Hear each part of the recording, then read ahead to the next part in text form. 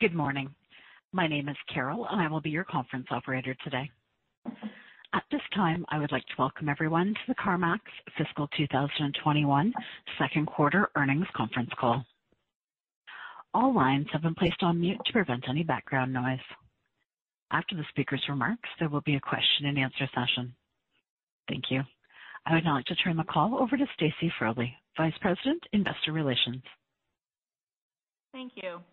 Good morning, and thank you for joining our fiscal 2021 second quarter earnings conference call. I'm here today with Bill Nash, our President and CEO, Tom Reedy, our Executive Vice President of Finance, Enrique Mayor-Mora, our Senior Vice President and CFO, and Jon Daniels, our Senior Vice President, CAF Operations. Let me remind you, our comments today regarding the company's future business plans, prospects, and financial performance are forward-looking statements we make pursuant to the safe harbor provisions of the Private Securities Litigation Reform Act of 1995.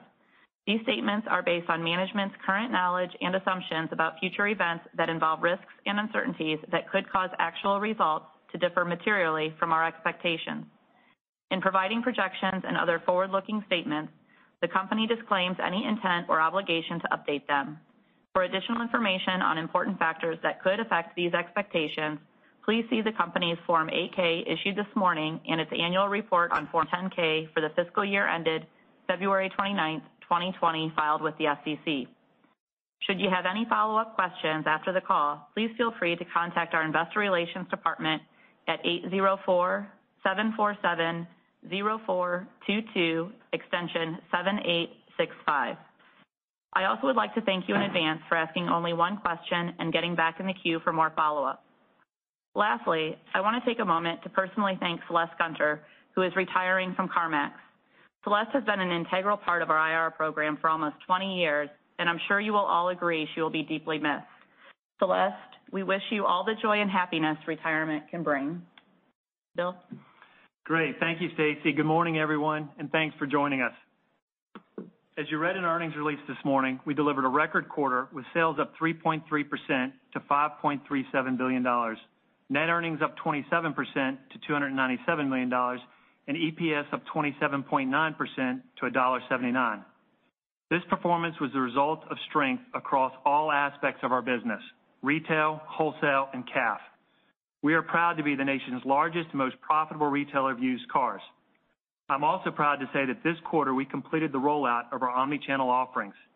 This has been years in the making and has required a remarkable level of focus and change across our entire organization. During this time, we have evolved nearly every aspect of our business, from how we support and interact with our customers, to how we structure our staffing, to how we buy, sell, and deliver cars. Our omni-channel experience is built to provide a personalized, multi-channel experience that empowers customers to buy a car on their terms. It is designed as a world-class in-store experience, a world-class online experience, and a seamless integration of the two, giving us the largest addressable market within the used car industry.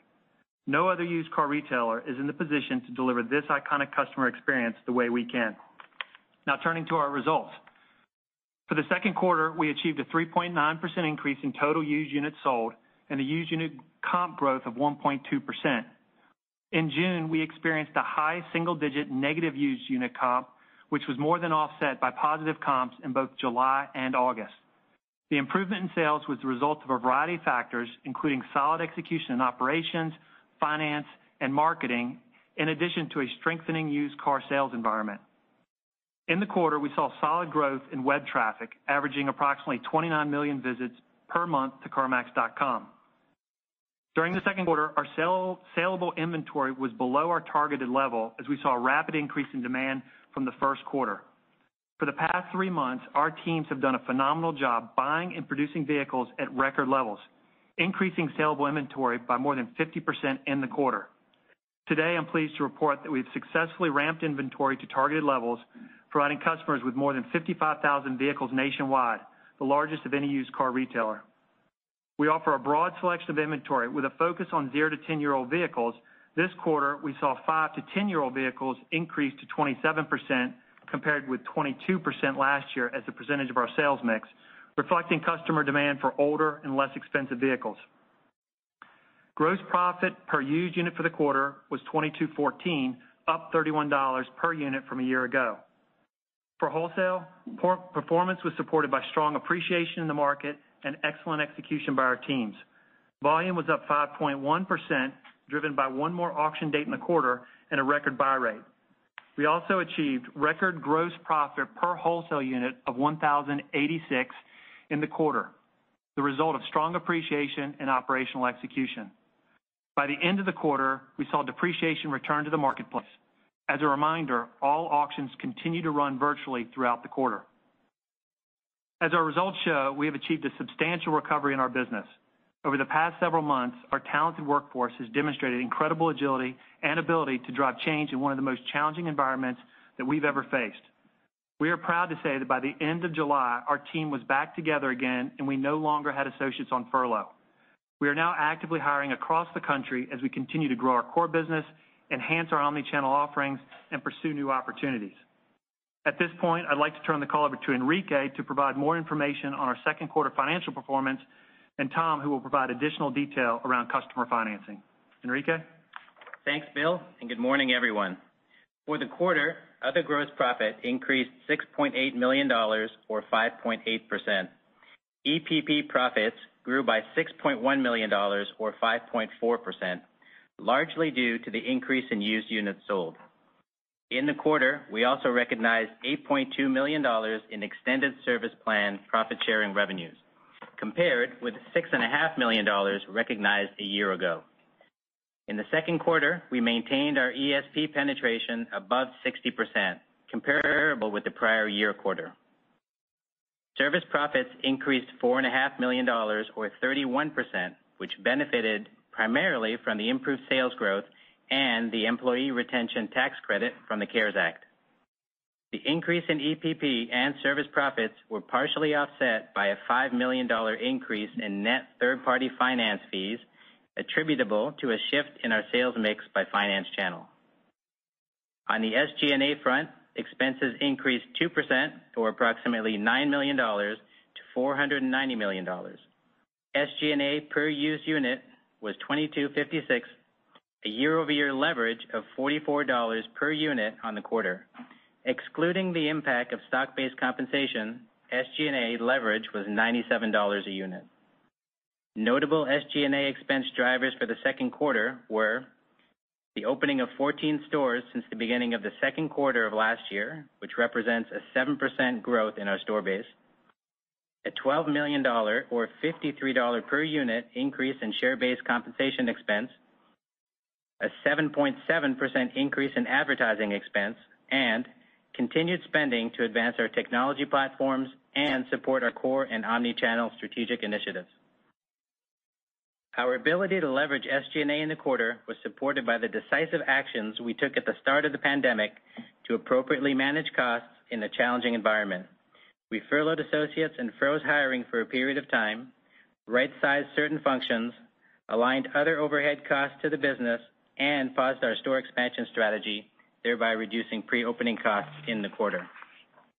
We also experienced year-over-year favorability in the quarter due to lower self-insured loss and litigation-related expenses. We remain committed to ensuring we are efficient in our spend, and we expect that targeted areas of focus will continue to deliver improvements over time. Examples of these areas include improving the efficiencies of our customer experience centers, or CECs, strategic sourcing, and inventory production. At the same time, we are very bullish about our future given our unique customer offering. We recognize that we have an opportunity to capitalize on our current position and grow market share. Accordingly, we remain in a period of investment as we continue to evolve our omni experience in the areas of vehicle and customer acquisition. We also plan in the back half of this year to increase our year-over-year spend in marketing, which Bill will address shortly.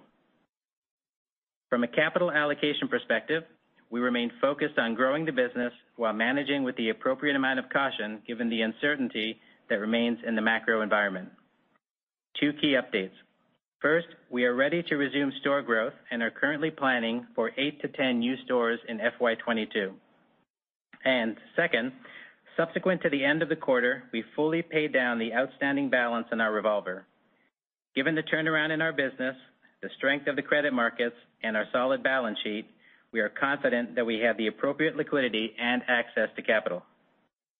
Finally, we ended the quarter modestly below our historical leverage target of 35% to 45% adjusted debt to capital when netting out cash. I'll now turn the call over to Tom. Thanks, Enrique, and good morning, everybody. Similar to our retail and wholesale business, CarMax Auto Finance and our partner lenders delivered, with strong conversion in all credit tiers and solid growth in CAF income, independent of the favorable loss experience. As we previously discussed, CAF made some temporary underwriting adjustments early in the pandemic, with the goal of ensuring financeable Tier 1 portfolio. While we remain cautious in our outlook, we are pleased with the trends we have experienced to date.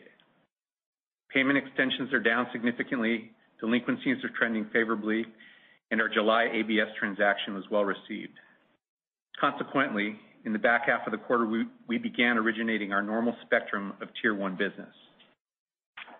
CAF also curtailed its in-house Tier 3 lending at the start of the pandemic and did not originate any loans through this channel in the second quarter. Based on the trends I just mentioned, we have re-engaged in the Tier 3 space in recent weeks. Now I'll turn to performance in the quarter. Net of 3-day payoffs, they were significantly lower year over year. CAF's penetration was 42.6% compared with 42.2% a year ago. Tier 2 accounted for 22.3% of used unit sales compared with 19.7% last year. And Tier 3 was up to 11.1% compared with 9.6% a year ago. Year over year, CAF's net loans originated grew by 1% to $1.8 billion, as the increases in used cars sold and penetration rate were somewhat offset by a lower average amount financed. For loans originated during the quarter, the weighted average contract rate charged to customers was 8.2%, down from 8.6% a year ago and 8.4% in the first quarter. The lower rate reflects our focus on a higher quality portfolio for much of the quarter. Portfolio interest margin as a percent of average managed receivables increased to 6% versus 5.7% in Q2 last year. Combined with our growth in receivables, this drove an increase in total interest margin of 7.4%, independent of any favorability in the provision for loan losses. Total CAF income for the quarter was up 29% to $147.2 million. This improvement primarily reflected a reduced loan loss provision, plus the increase in both interest margin and average managed receivables. The provision for loan losses was $26 million in Q2, which results in an ending reserve balance of $433 million. That's 3.2% of average managed receivables, which is moderately lower than at the end of Q1. While our loss experience in June, July, and August was significantly favorable to the expectations we set at the end of Q1, the loss reserve continues to reflect the unpredictability of the current environment and the highly uncertain consumer situation. Our results in Q2 illustrate the importance of having a diverse group of lenders that can continually deliver high-quality finance offers to our broad range of customers in all economic environments. In addition, having a fully functioning captive finance arm such as CAF offers numerous contributions to the business model that are difficult to replicate. Now I'll turn the call back over to Bill. Great. Thank you, Tom and Enrique. As I mentioned earlier, we have completed the rollout of our omni-channel offering. The powerful integration of our online and in-person experiences give us the largest addressable market within the used car industry. Along with the ability to buy online, customers are also seeking experience guidance along the way. We are uniquely capable of providing this help whenever and wherever the customers want with our centralized CECs, experienced floor sales consultants, and personalized e-commerce capabilities. Buying a used car is still a highly considered and complex purchase. Customers don't want to be forced to interact 100% in-store or 100% online. Our competitive advantage is giving customers the option to seamlessly do as much or as little online and in person as they want. While Omni is now rolled out nationwide, it is still early in its evolution, and we will continue to make enhancements to meet and exceed our customers' current and future needs. One area of focus is our CECs. Although a relatively new capability for us and still maturing, they are quickly becoming more effective than our previous model. An example of how we are optimizing performance is by leveraging our data advantage and machine learning to ensure we get the right work to the right associate at the right time. We capture our customers' online interactions, combine them with the information in our customers' data mart, and provide a truly personalized experience that is much more effective at meeting the customer needs and improving our conversion rates. We believe that we have an unmatched opportunity to create a superior customer experience by leveraging our data and technology advantages both online and in store. Digital merchandising is another area of continuous improvement. By the end of this year, we will have rolled out approximately 95% of our photo studios, which provide a more immersive experience with high-quality photos, 360-degree interior and exterior views, feature scoring, hotspots, and reconditioning with new part callouts. We also continue to upgrade content on our website to help customers fully research a vehicle without ever having to leave CarMax.com. All this provides our customers more confidence as they progress online. The other omni area of focus that I will highlight is our Customer Hub, which provides customers a means to track the progress they have made both online and in person. It is here that customers can manage certain aspects of their car buying journey. They can bookmark and save vehicles they've selected online. They can submit a financing pre-approval and compare their financing options. They can also get an estimate or an actual offer for their trade-in.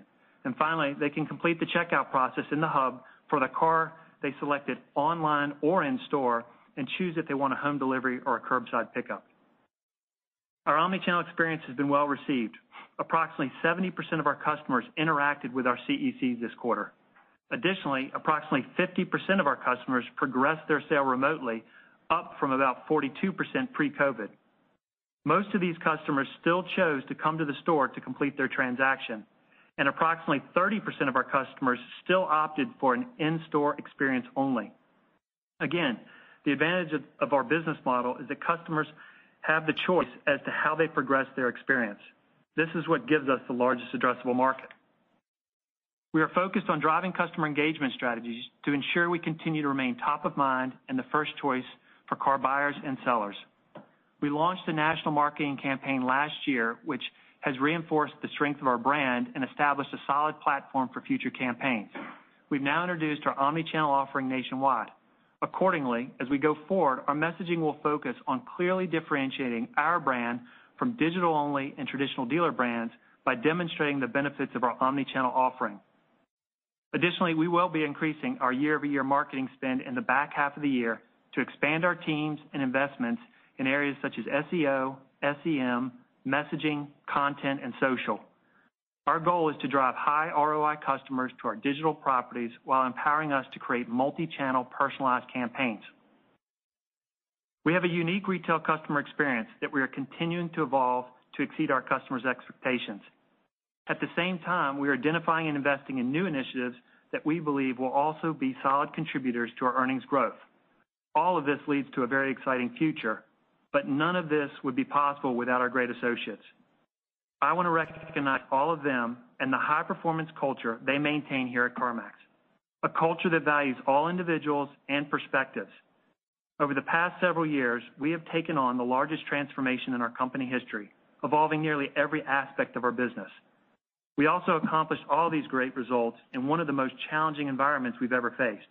And through it all, our associates have continued to live our values every day by putting people first and taking care of each other.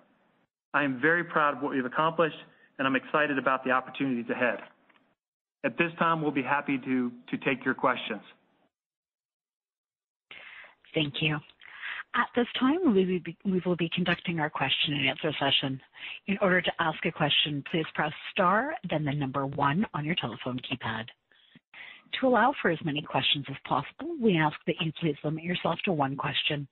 You may then re-enter the queue for any additional questions.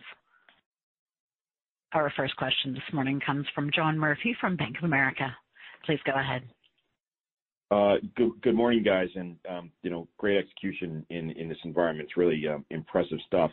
Bill, there's one statement in the press release that is kind of intriguing. You're saying inventory was a headwind to sales in the quarter. I'm just curious if you kind of expand upon that, if you think that will be relieved here in near term. It sounds like in September it was to some degree. But also, as all these omni-channel efforts, bear fruit and bring customers in, how do you think about sort of the change in inventory management as your addressable market, grows dramatically, and do you need to inventory more or think about inventory in a different way than you have historically? Yeah, thank you, John. Well, first of all, I think omni or not omni, it won't change how we manage our inventory. I think it's one of the strengths of the company that we've fine-tuned over the last 27 years, and we continue. And I can't say enough about the team. I mean, bumping up our inventory during the quarter by 50% is truly tremendous. And I think in any normal environment, having that amount of inventory shortage would be a significant headwind to sales. Now, having said that, we're far from a normal environment, and I think it's hard to quantify the exact degree of how much it impacted our sales, other than it absolutely had an impact to sales. But in the COVID environment, there are a lot of other competitors that were light on inventory.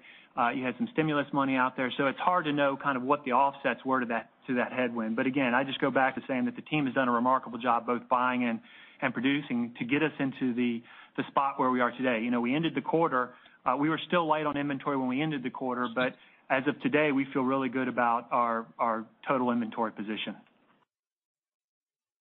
Okay, I'm sorry, just one follow-up real quick. I mean, in the future, as omnichannel expands, I mean, would you think you need to bump up your inventories to go with that, or would you just be turning and be much more efficient on inventory? Just trying to gauge if inventory would go up 10, 20, 30, 40, 50% as these efforts really take off, and if there would need to be something else in the mix, or you just much more efficient on inventory.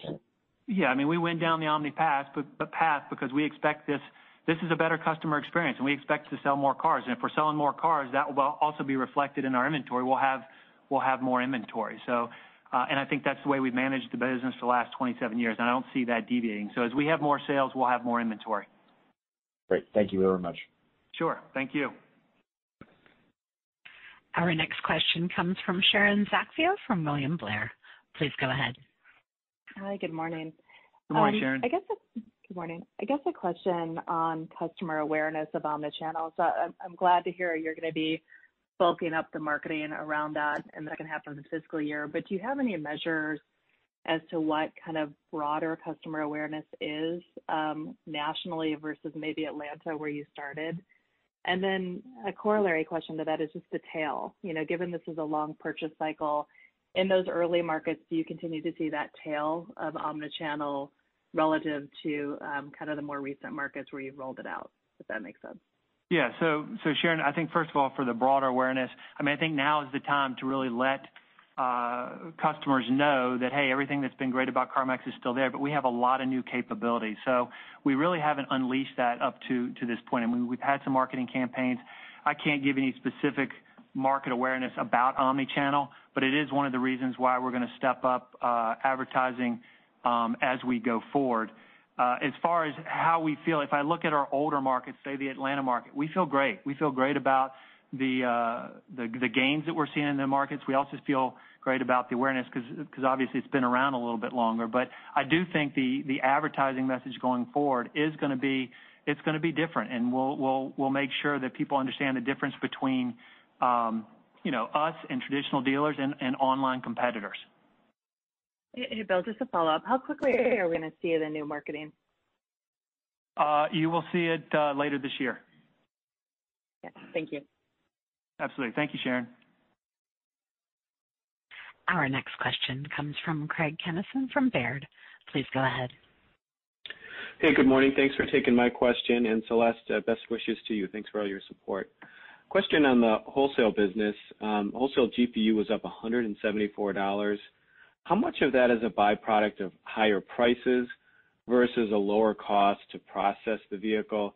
And then to what extent has the pivot to digital auctions increased the number of buyers at auction from like a broader geographic radius? Thanks. Yeah, good morning, Craig. Yeah, so wholesale performance was outstanding, and I think a lot of it was driven by the appreciation. It's interesting, as COVID unfolded, we saw some of the most rapid depreciation in a very short period of time. We also saw the most rapid appreciation. I think from the depths of COVID, there's probably a $3,000 to $4,000 swing in vehicle value. So obviously, as that's going up and appreciating that certainly is a tailwind. But I wouldn't minimize the execution of our teams as well.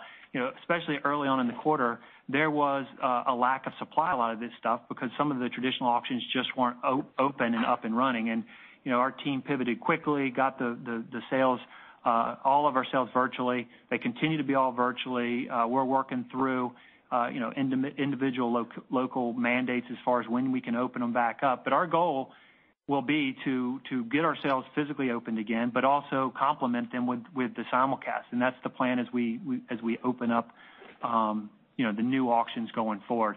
As far as the impact of the digital, look, I think having digital will do nothing but enhance the overall experience, because it will hopefully open up the door to more participants. And if you have more folks at your auctions, hopefully that drives the price up, and then we can offer more in our appraisal lane. And I think you saw that. I mean, we're really proud.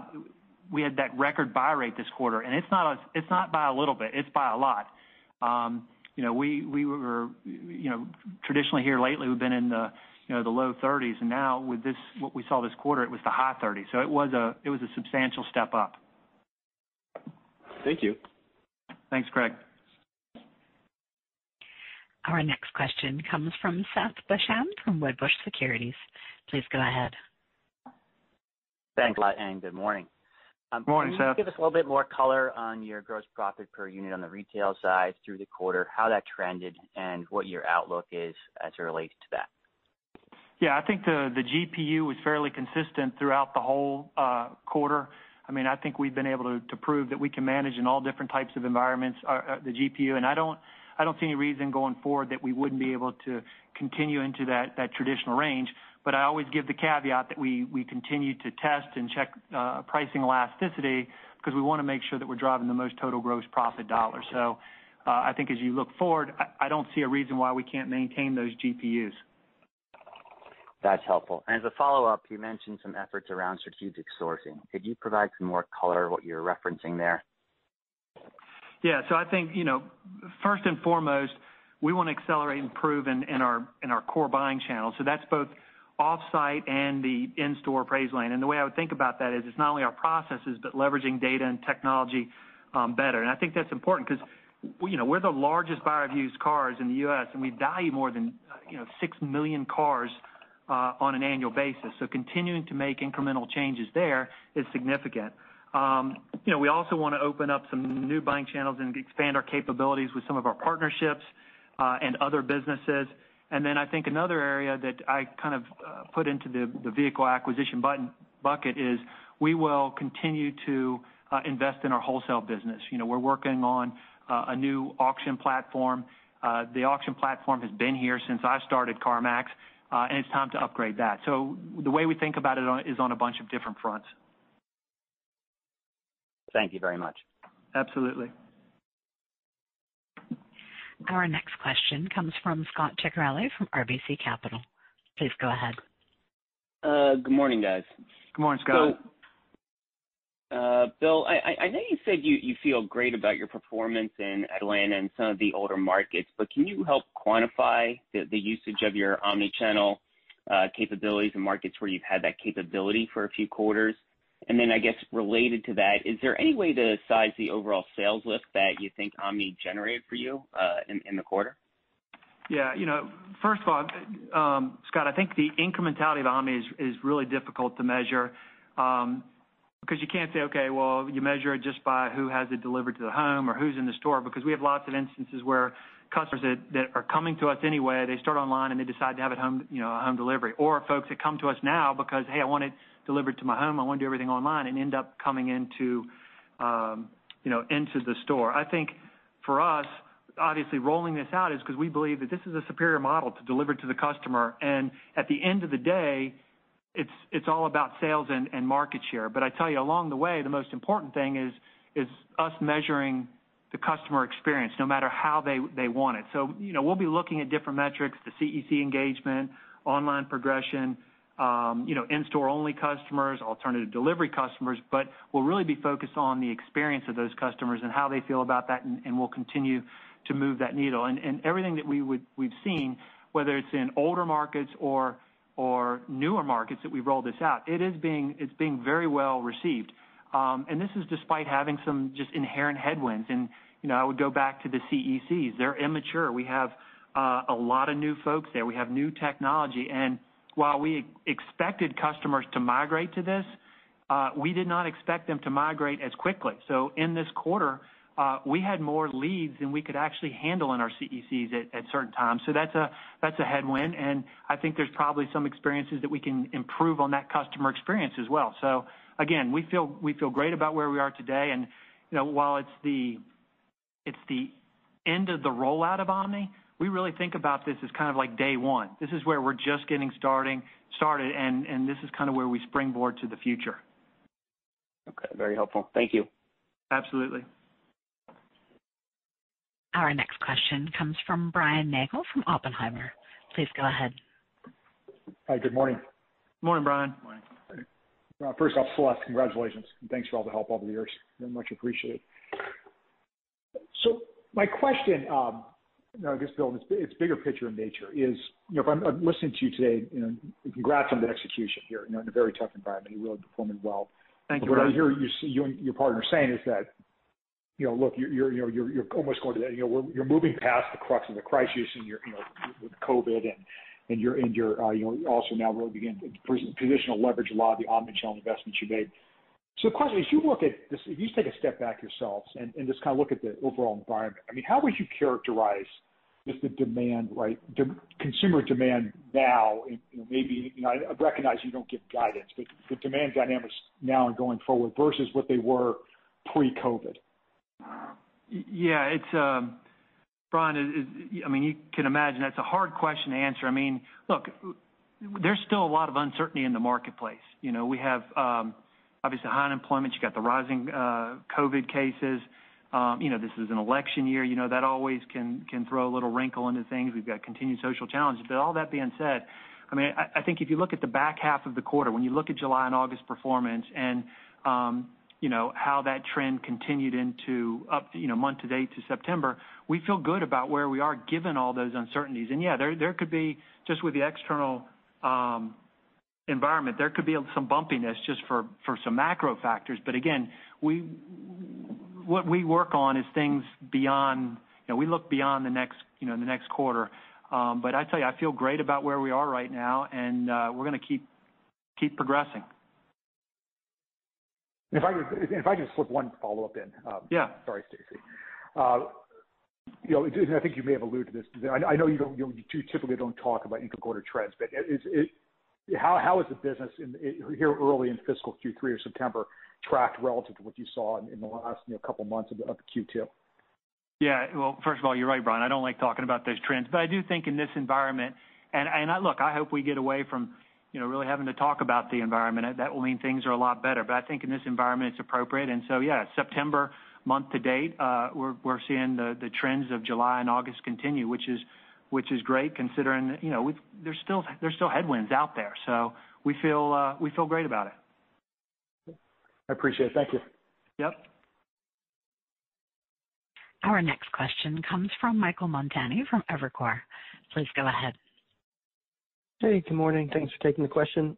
Good morning. I just wanted to follow up on the digital process a little bit further, and I guess 3 parts to the question. One was on kind of an update on remote appraisals, if you can just share the capability set there and then future upgrades to it. Secondly was on, in the past, Bill, you've mentioned, I think 1 out of 10 multi-channel transactions were home delivery. So I just wanted to see if you could update us on how that's trending. And then the last thing was, 70% of transactions, it sounded like, were multi-channel. So was just curious about, in the more mature markets, how that percentage would compare to, obviously, some of the markets that have just been getting the capabilities more recently. Yeah, okay, Michael. So first of all, on remote appraisals, like I said in my opening remarks, if you're going through our customer hub trying to buy a car and bring it to your home, we absolutely give you the option to either get an estimate or an appraisal. We've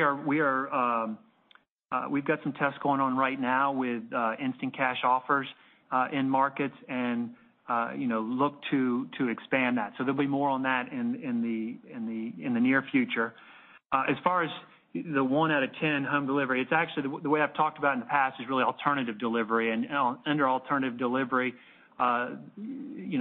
it's the curbside pickup and the home delivery both combined. And in the first quarter, we saw that spiked up during the quarter. We ended up around that 10%, a little bit under 10%. At the end of the first quarter. And again, I would say that we're still below that 10%. And most of the customers, even though they are progressing online, they still prefer to come into the store. And then on the 70% CECs, again, that's 70% of our customers are engaging with the CEC. Doesn't necessarily mean they're all doing online progression. That's the 50% number that I gave you. And I think, as far as how does that compare to older markets, that kind of thing. Look, I think it continues to grow. That 70%, if you remember at the first quarter, I talked about it, and it was north of 60%. So we've even seen a growth there. Now, some of that is the fact that we finished rolling it out. But I would expect to see that number continue to go up, just like I would expect to see the progression of customers go up in the future as customers want a more personalized experience.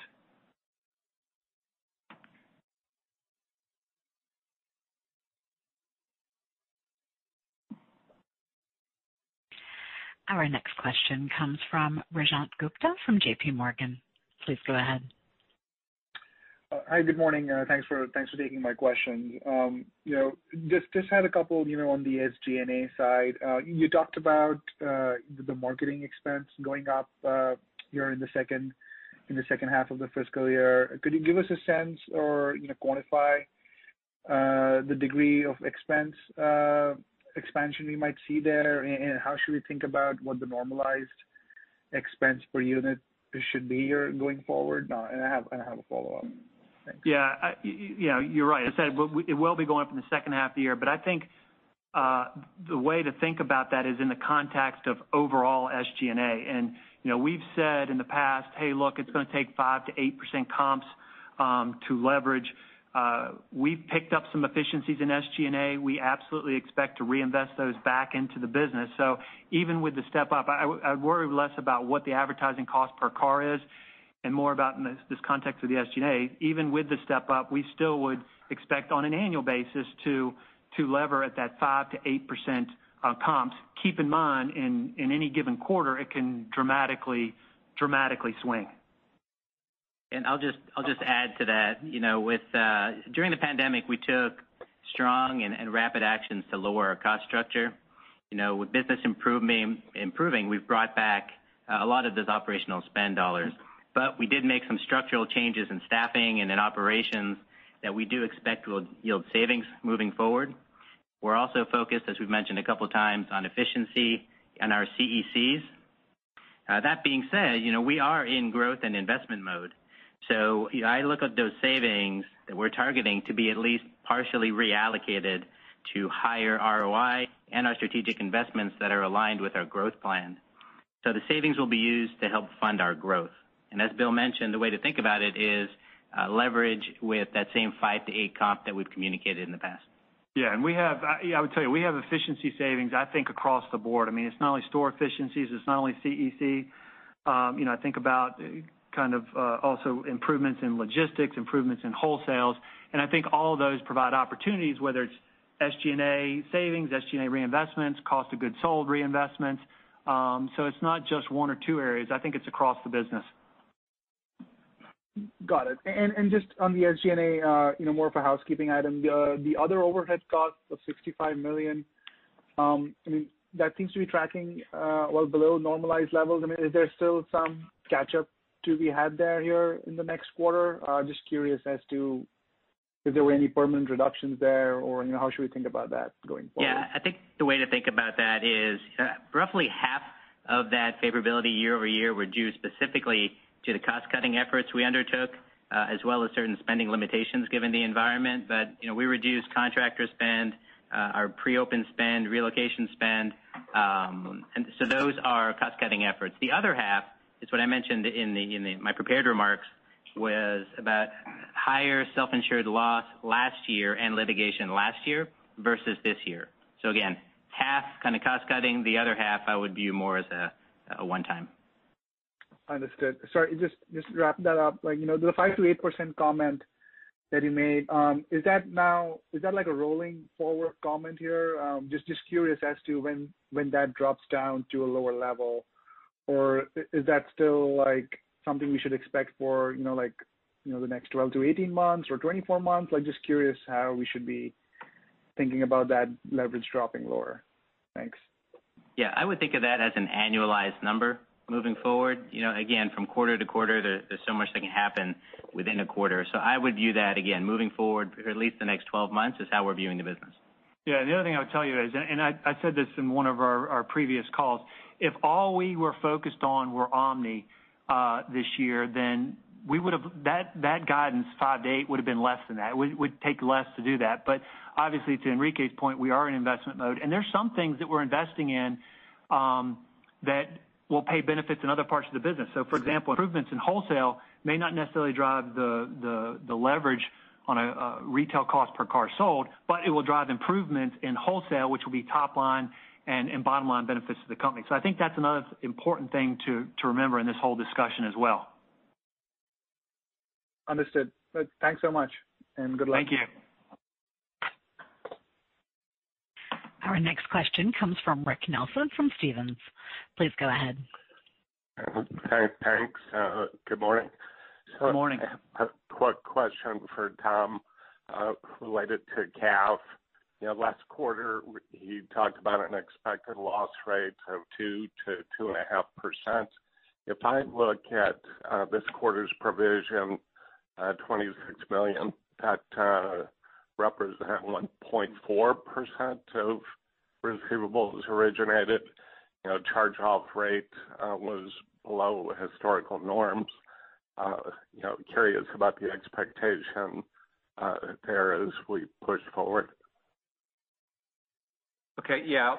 Let me do a couple things. One, I'll start with giving you just a little more color around the loss provision, and then we can talk about that expected range. But, we talked about income was materially supported by the lower loss provision.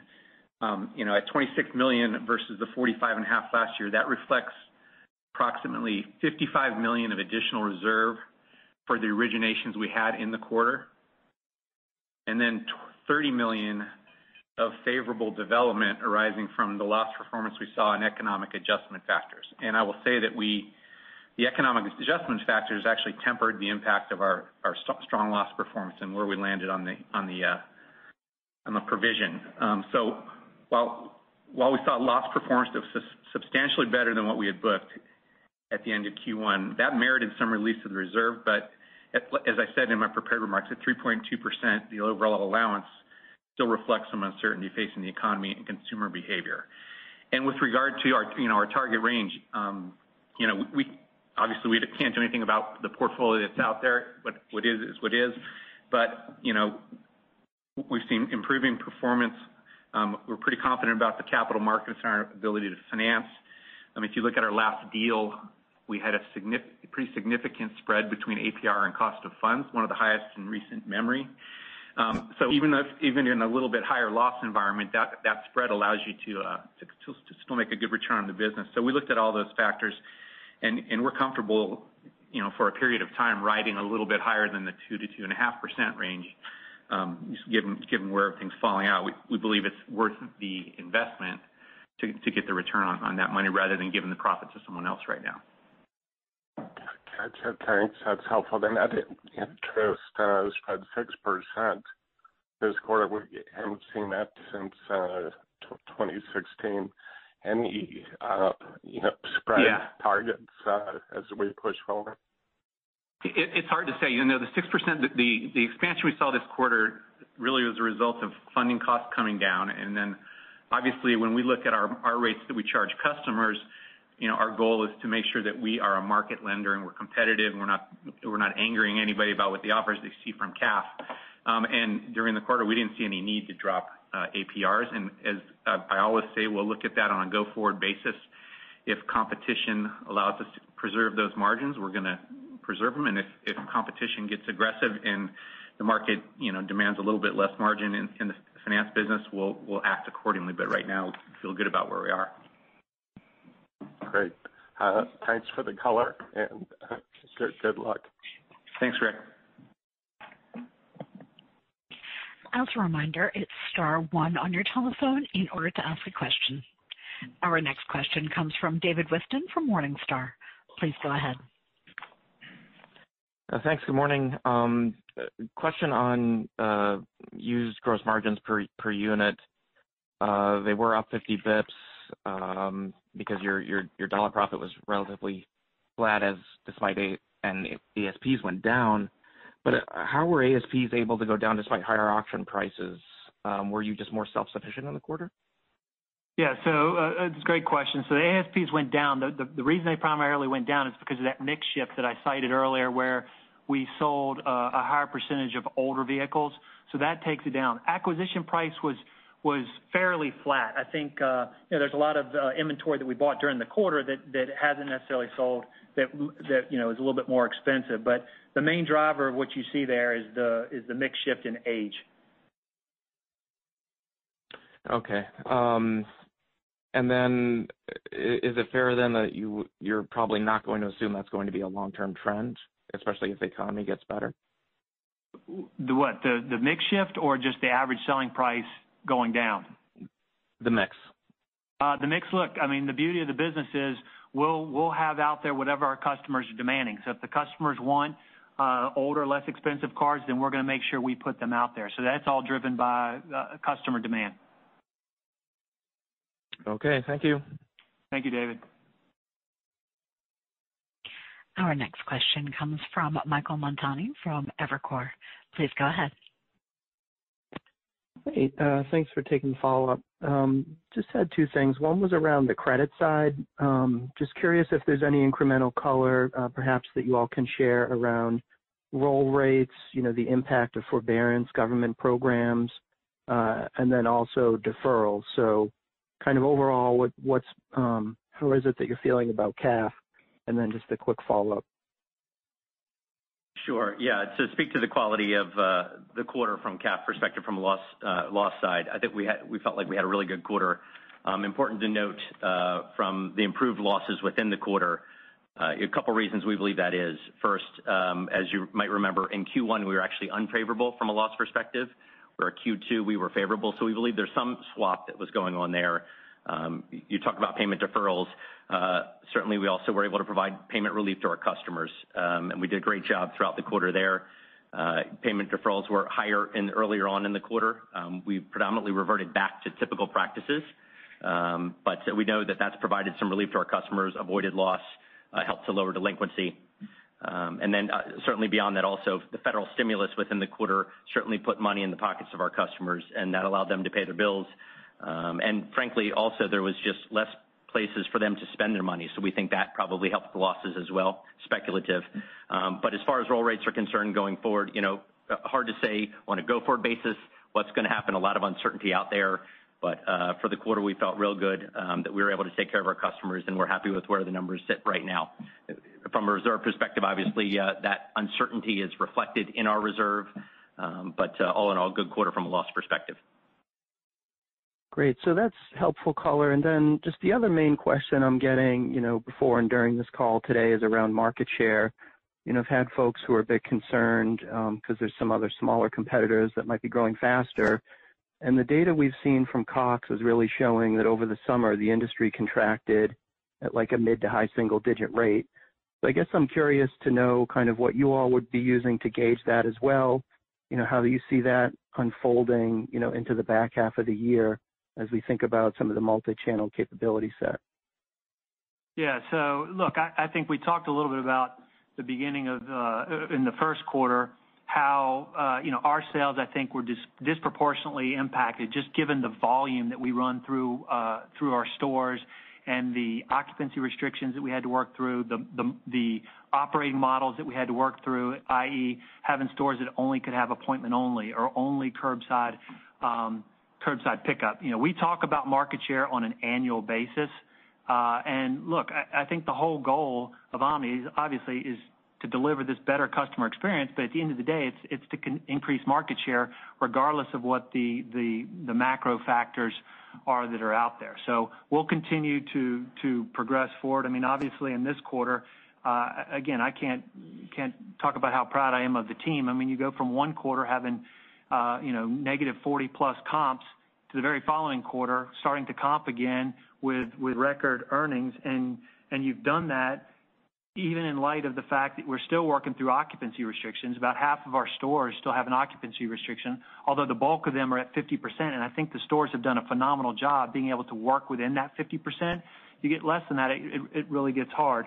Also with the CEC and the maturity of the CEC and the inventory. So again, I feel good about where we are, and I think this is a springboard for us just to continue to grow sales and market share. Got it. Thank you. Sure. Our next question comes from Chris Bottiglieri from Exane BNP Paribas. Please go ahead. Hi, thanks for taking the question. I wanted to ask more about the store opening plan for 2022. I guess it's a little bit below trend. I would imagine it's probably the environment, but could you just remind us what kind of goes into opening a store? What's the timeline of how long that takes? And maybe just more directly, is this the new cadence of store openings we should expect beyond 2022, or is this just product environment? And I have a follow-up. Yeah, Chris, I think the way you should think about this is it's more a factor of just ramp time. We were going to open up 13 stores this year. We've been opening up 13 to 16 for several years. The plan was to open up 13, but just given where we are this year and what it takes to start ramping, that number is more reflective of construction timing than anything else. So I wouldn't at this point read into that. Okay, that's helpful. And then pre-opening, can you just remind us how that works? Obviously, I'm opening stores right now, so that should be a benefit to other overhead for the next several quarters. But can you just remind us what obviously it depends on the number of stores you open, but what's a good rule of thumb for pre-opening expense per store, or something else you can give us to think through the impact of no store openings on SG&A? Thank you. Yeah, those costs will start rolling in a good 3 to 4 months before a store opens in a material way. And I would say, on average, your pre-opening cost is going to roll about $1 million, $1.5 million, but that'll be spread out again over that time period. Gotcha. Okay, that's helpful. Thank you very much. Thank you, Chris. This concludes our question and answer session. I'll now turn the call back over to Bill Nash for closing remarks. Thank you, Carol. Well, listen, thanks for joining the call today and for your questions and your support. We are definitely confident in our ability to seamlessly merge our world-class in-person experience with our world-class online experience, along with our diversified business model. Will continue to drive earnings and market share gains for many years to come. I just need to thank again all of our associates. They are the reason that we remain a disruptive force within the used car industry. And finally, I've got to give a shout out to Celeste as well, and best wishes to her. She's been here for a long time, knows CarMax better than anybody that I know. So she will absolutely be missed, but I wish her well. So again, thank you for your time today, and we will talk again next quarter.